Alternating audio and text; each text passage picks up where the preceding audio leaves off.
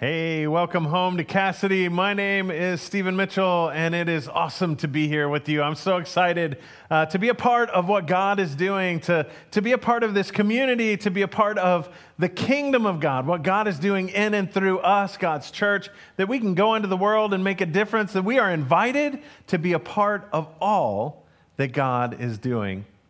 That's the reason we're on this message series called I Am, which is taking a look at Jesus in his own words so that we can understand who it is we're saying we want to follow, who it is we want to be like, who it is we're going to be a part of, and who it is we're going to invite others to join us in being a part of. And that's why if you're new here, whether you're online or in person, we're just excited that you are with us. Thanks for taking some time today to be a part of what God is doing, to grow in relationship with God, to grow in relationship with us so that together we can be made more like Jesus. It's our hope that you'll join us on this journey. We recognize that we're not perfect, but we know the one who is. And we want to invite you to be a part of all that God is doing so that we can be a part of what God's calling us to do so that we can together be the church. I remember back in 1992, I went to a concert. It was a concert. The bands were Lenny Kravitz was pretty unknown at the time, but the headliner was The Cult, and I was a fan of the band, and so me and some buddies in the Navy went from Norfolk, Virginia, to watch this concert. And while we were there, we were on the floor. Like there was seating, but that was where all the old people went. That's where I would go now. But everybody else was down on the floor, and it was just this mass of people, and we could see the stage. The music was amazing. Lenny Kravitz had done a great job. I don't know if you know who that is, but anyway, he's kind of bigger than the Cult now, and now he's not all that big at all. But anyway, he was the front. He started it off, and the concert was going really good. And then the Cult came out, and I loved the Cult, and I was losing my mind. And I at this point in time, 22-year-old Steve weighed about 140, 145 pounds. Maybe soaking wet, I could get to 150 pounds, but unlikely. And my buddy Bill, we're standing there, and he just looks over, and he gets this crazy look in his eye, and I knew something crazy was about to happen. And he leans down, and he grabs me, and just kind of tosses me in the air. And so it's at this moment that I'm like, I'm about to really injure myself. What has Bill done? Other people start grabbing me. And I start crowd surfing.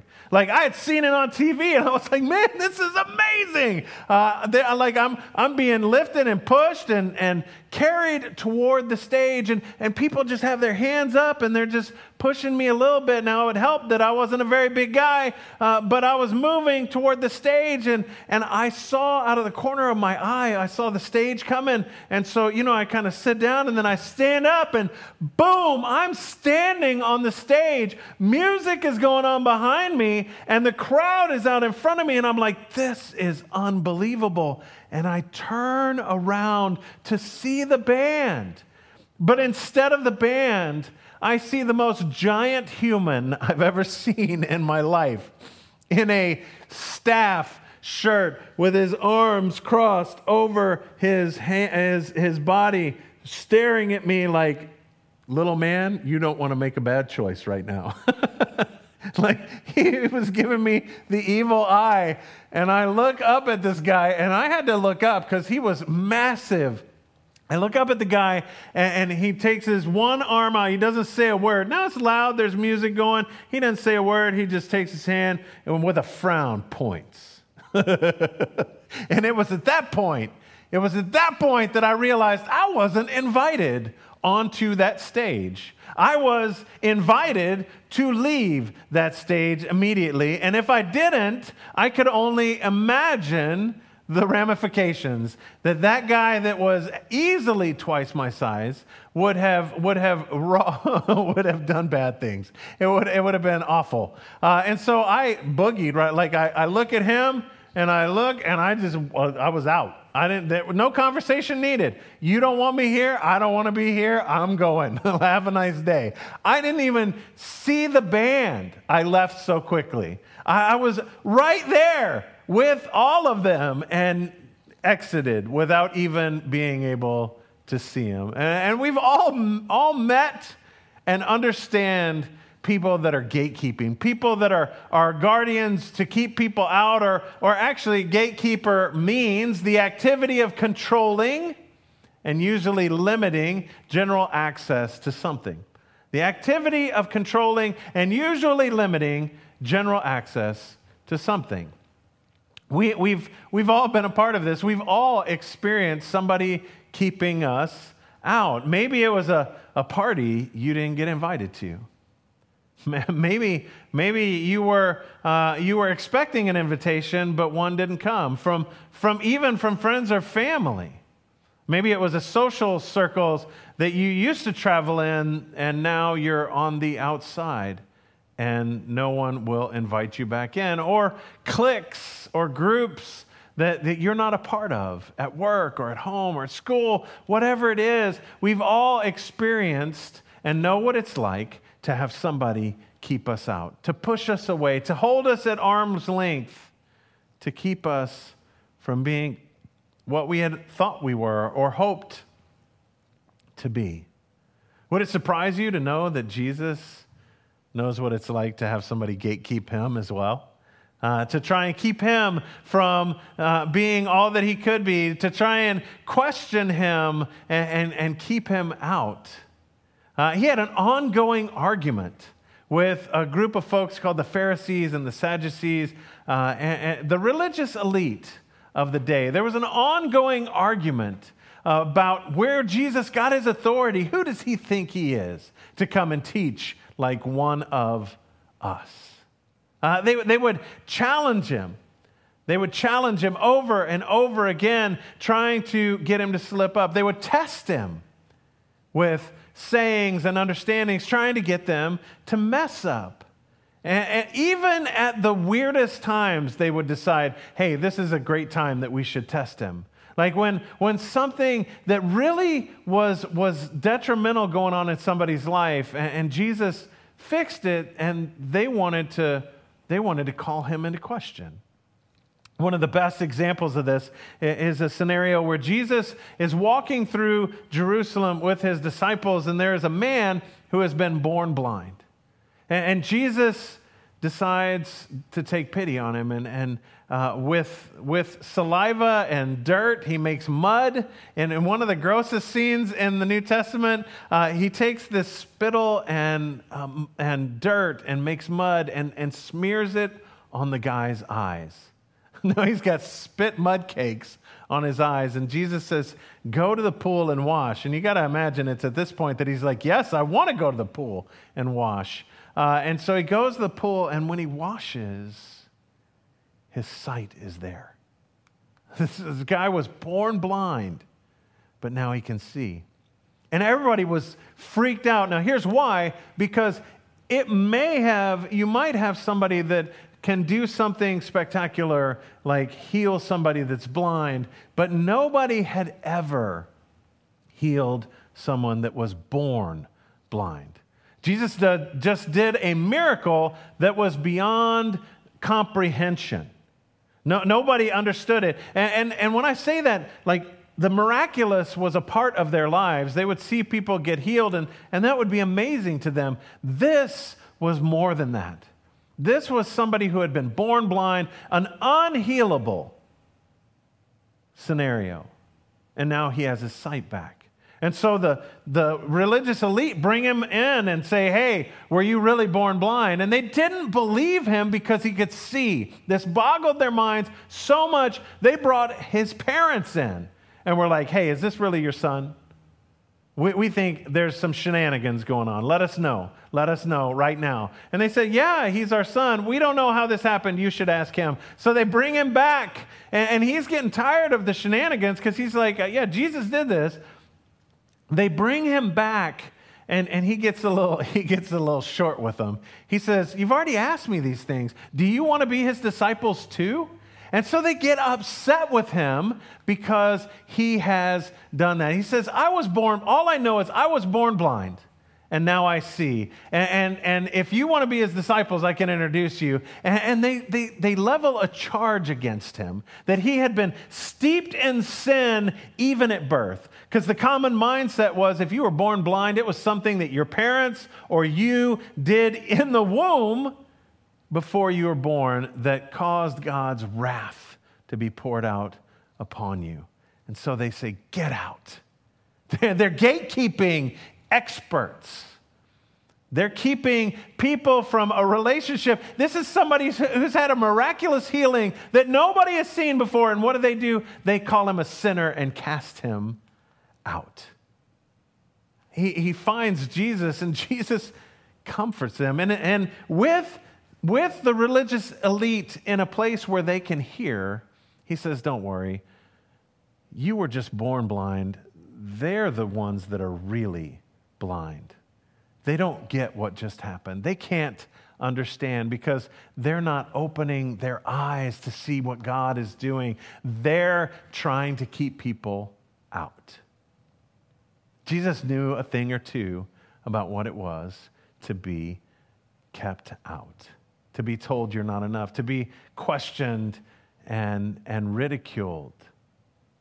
I want us to get that picture. Jesus, the Word of God, question about his ability to be with the people that he calls his own. God having to prove that he belongs, that he is invited. This frustrates Jesus a little bit. Obviously, it would frustrate all of us. So Jesus responds with a parable. He responds with a story, not just a story, but kind of a word puzzle to get them to think. He's trying to teach them a lesson. And by them, I mean the Pharisees and the Sadducees, the religious elite. He's trying to get them to take a step toward God and away from gatekeeping and keeping others out. Jesus in John's gospel in the 10th chapter says this, very, very, very truly, I tell you, Pharisees, anyone who does not enter the sheep pen by the gate, but climbs in by some other way is a thief and a robber. The one who enters by the gate is the shepherd of the sheep. Now, when we think of a gate pen or a sheep pen and a gate, typically we're going to think wood or barbed wire or something like that, something that is going to keep the animals contained. What's interesting is in Israel specifically, there's not as much lumber as we have in America, and so they use what they have available. They use rock. This is an example. Now, this is a very well put together one, but they would just go and find rock enough so that they could stack it high enough that the sheep wouldn't get out and that predators wouldn't get in. And then there was a gate in the front of it. And Jesus is using this as an illustration, saying, hey, if you come to the sheep pen and you are not the shepherd and you come over the wall, you're a thief or a robber. But if you come in through the gate, you're the shepherd. The shepherd is known by the sheep. And so Jesus' image of what's going on is a little different maybe than what we have in our mind. When Jesus is saying this, he's saying, hey, if you want to come into the in through the gate, either you are one of the sheep or you are the shepherd. Nobody else is coming in to that area. And so Jesus wants to make this clear, what he's telling the religious elite, because he's trying to get them to understand that they are not in a position that they can be gatekeeping anything. The gatekeeper opens the gate for him, for the shepherd. And the sheep listen to the shepherd's voice. He calls his own sheep by name and leads them out. When he has brought them all out, all his own, he goes on ahead of them, and his sheep follow him because they know his voice. But they will never follow a stranger. In fact, they will run away from him because they do not recognize the stranger's voice. Jesus is telling these religious elite, you think you're the gatekeepers, but you're strangers here. You think you're the gatekeepers, but you're acting more like thieves and robbers trying to steal sheep away from God's kingdom. But they won't listen to you. They won't follow you because they don't know your voice. Jesus is painting a picture for them that they are gatekeepers of nothing. They're not in the right. As a matter of fact, they're on the wrong side. But they weren't getting his point. They didn't understand the parable. And so he continues. Therefore, Jesus said again, very truly I tell you, I am the gate for the sheep. Jesus makes a bold claim. This is the whole idea behind the message series. Jesus says, I am the gate for the sheep.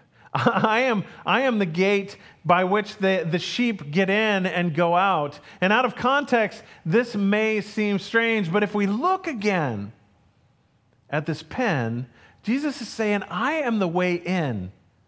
I am the way that people get into the right relationship. I am the way that the sheep, those that are called by me, those that know my voice, those that follow me, I am the way that they come in and go out. I am the way that they find life. He continues, all who have come before me are thieves and robbers, but the sheep have not listened to them.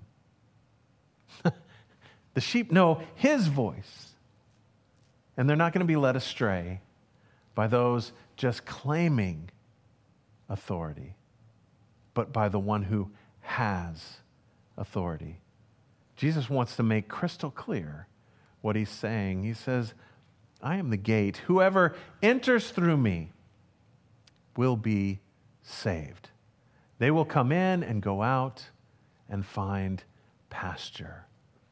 I am the gate, Jesus says. Whoever enters through me will be saved. Jesus isn't just the keeper of the gate. He is the gate. Jesus is the way in.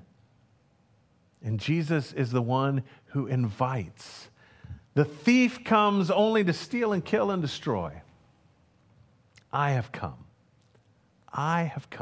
that they may have life and have it to the full. Jesus is making it really clear. It's a pretty bold statement. He's saying that he is the way in and to life. Not just an okay life, but a life filled to the brim with the presence of God. To get in, you have to go through him. Not in a bad way, like you got to go through him, but in a good way, like he's inviting you and welcoming you to come in. I went, when I was still in information technology for a living, I went to Las Vegas for a Microsoft summit. And we went with a huge group of people. There were literally thousands of computer nerds that had invaded Las Vegas for this summit. And we were on a half day that day, so we went down to this local place, and while we were there, we were hanging out with the bartender and this other guy that was there, just hanging out and having a good time, talking, chatting. We didn't know them. They didn't know us. We're in from out of town. We're part of the computer nerdery, all of those things. You know, they were laughing. We were hanging out. Good times. What we didn't know was that the guy at the end of the bar that we were talking to was also the bouncer of the place. And so as the time kept going, we had some friends that said, hey, we're going to come out there. And so, you know, we've got a group that's been showing up. And then suddenly you can't get in. There's too many people in. And so they can't have people coming in and out. And so we have other friends that had sent us a text and said, hey, we want to come. And I'm like, sure, come on, this is where we are. And they show up and they're like, hey, we can't get in. And I was like, what do you mean can't get in? And that's when I noticed that it's really crowded now. And the guy that was at the end of the bar is standing outside, and there is a long line, like 40, 50 people long. And at the end of that line is our friends. And so I walked over to the guy, and I was like, hey, man, any idea how long it's going to take to get through this line? We got some friends down at the end of the line. And he looks at me and he goes, how many? And I said, 4. And he was like, tell him to come up here. And I was like, okay. It was good we were hanging out, so I sent him a text. And I was like, hey, come on up here. And I'm sure they were like, okay, that's not what this looks like. And so they walk forward. They're coming up, and there I am standing beside the guy who can let them in. And he comes up, and he says, this your friends? I was like, yeah. And he opens the velvet, like the velvet rope moment. He opens the velvet rope and says, you guys can come in. And the 4 of them walk in. The line extends back, and they clip it back off. They clip it back off. But they were anticipated. They were expected. They were special because that guy called them out and said, you can come on in. And what's crazy is that's the same thing that Jesus is doing for us. He is the gate and the gatekeeper. Jesus is the one who is eager to let you in. Jesus wants you to be in. Actually, to be honest, Jesus is the worst gatekeeper of all time because he doesn't want to keep people out. He wants everyone to get in. He wants you to get in. He wants me to get in. He wants each and every person to get in. He may be the worst gatekeeper ever, but that makes him the greatest person the world has ever seen. And so the question is, how do we respond to that? How do we respond to this statement, I am the gate? First, we got to let Jesus let you in. Let Jesus let you in. He is inviting you. You are special to him. He wants to pull back that velvet rope so that you know that you have access. You are okay. Come on in. You don't have to do enough or be enough for him to do that. You just have to let him let you in. And then while you're in, learn from Jesus all you need. Jesus wants to have a deep and abiding relationship, one that will give you life. And you can learn what it is to live in relationship in the safety of that community of faith, also known as the church, God's kingdom building activity here on earth. Learn from Jesus as we go and grow. And then leverage all the gifts Jesus gives you to build God's kingdom. When we come together as a community, our gifts seem to become more and more evident, that we are called to different things. We have different abilities and capabilities, and we can use those for the building of God's kingdom. Friends, the reality is you can let Jesus, in this moment, make an eternal difference in your life. You can let him change you forever from the inside out. You can become bad at gatekeeping and good at inviting, just like Jesus is. You can invite those you love, people you care about and share life with, that you can share your love of Jesus with them, what Jesus has done in your life. You can invite those that you like, just people that are acquaintances of yours. You like them, but you're not in a deep relationship. Heck, invite those who annoy you. They could use some transformation from the Holy Spirit. So let's invite them into relationship with you and with God. And then ultimately invite those you hate. Because of everybody, honestly, that needs transformation, they might need it the most. And you might be the one who could speak a word of life and invite them in to a relationship. Friends, we are the in crowd. We've been invited. We've been expected. We've been anticipated so that we can invite, so that others may come to know, so that others may come to life. Let's pray. Gracious and almighty God, we give you thanks for the gift you give us in Jesus, for the hope we have in you and the promise of your life for us. Father, thank you that you have given us the gift of Jesus and we have a way into relationship. And that Jesus invites us, and not only invites us, but anticipates us and welcomes us with open arms into where we may feel we don't deserve to be. But you welcome us regardless.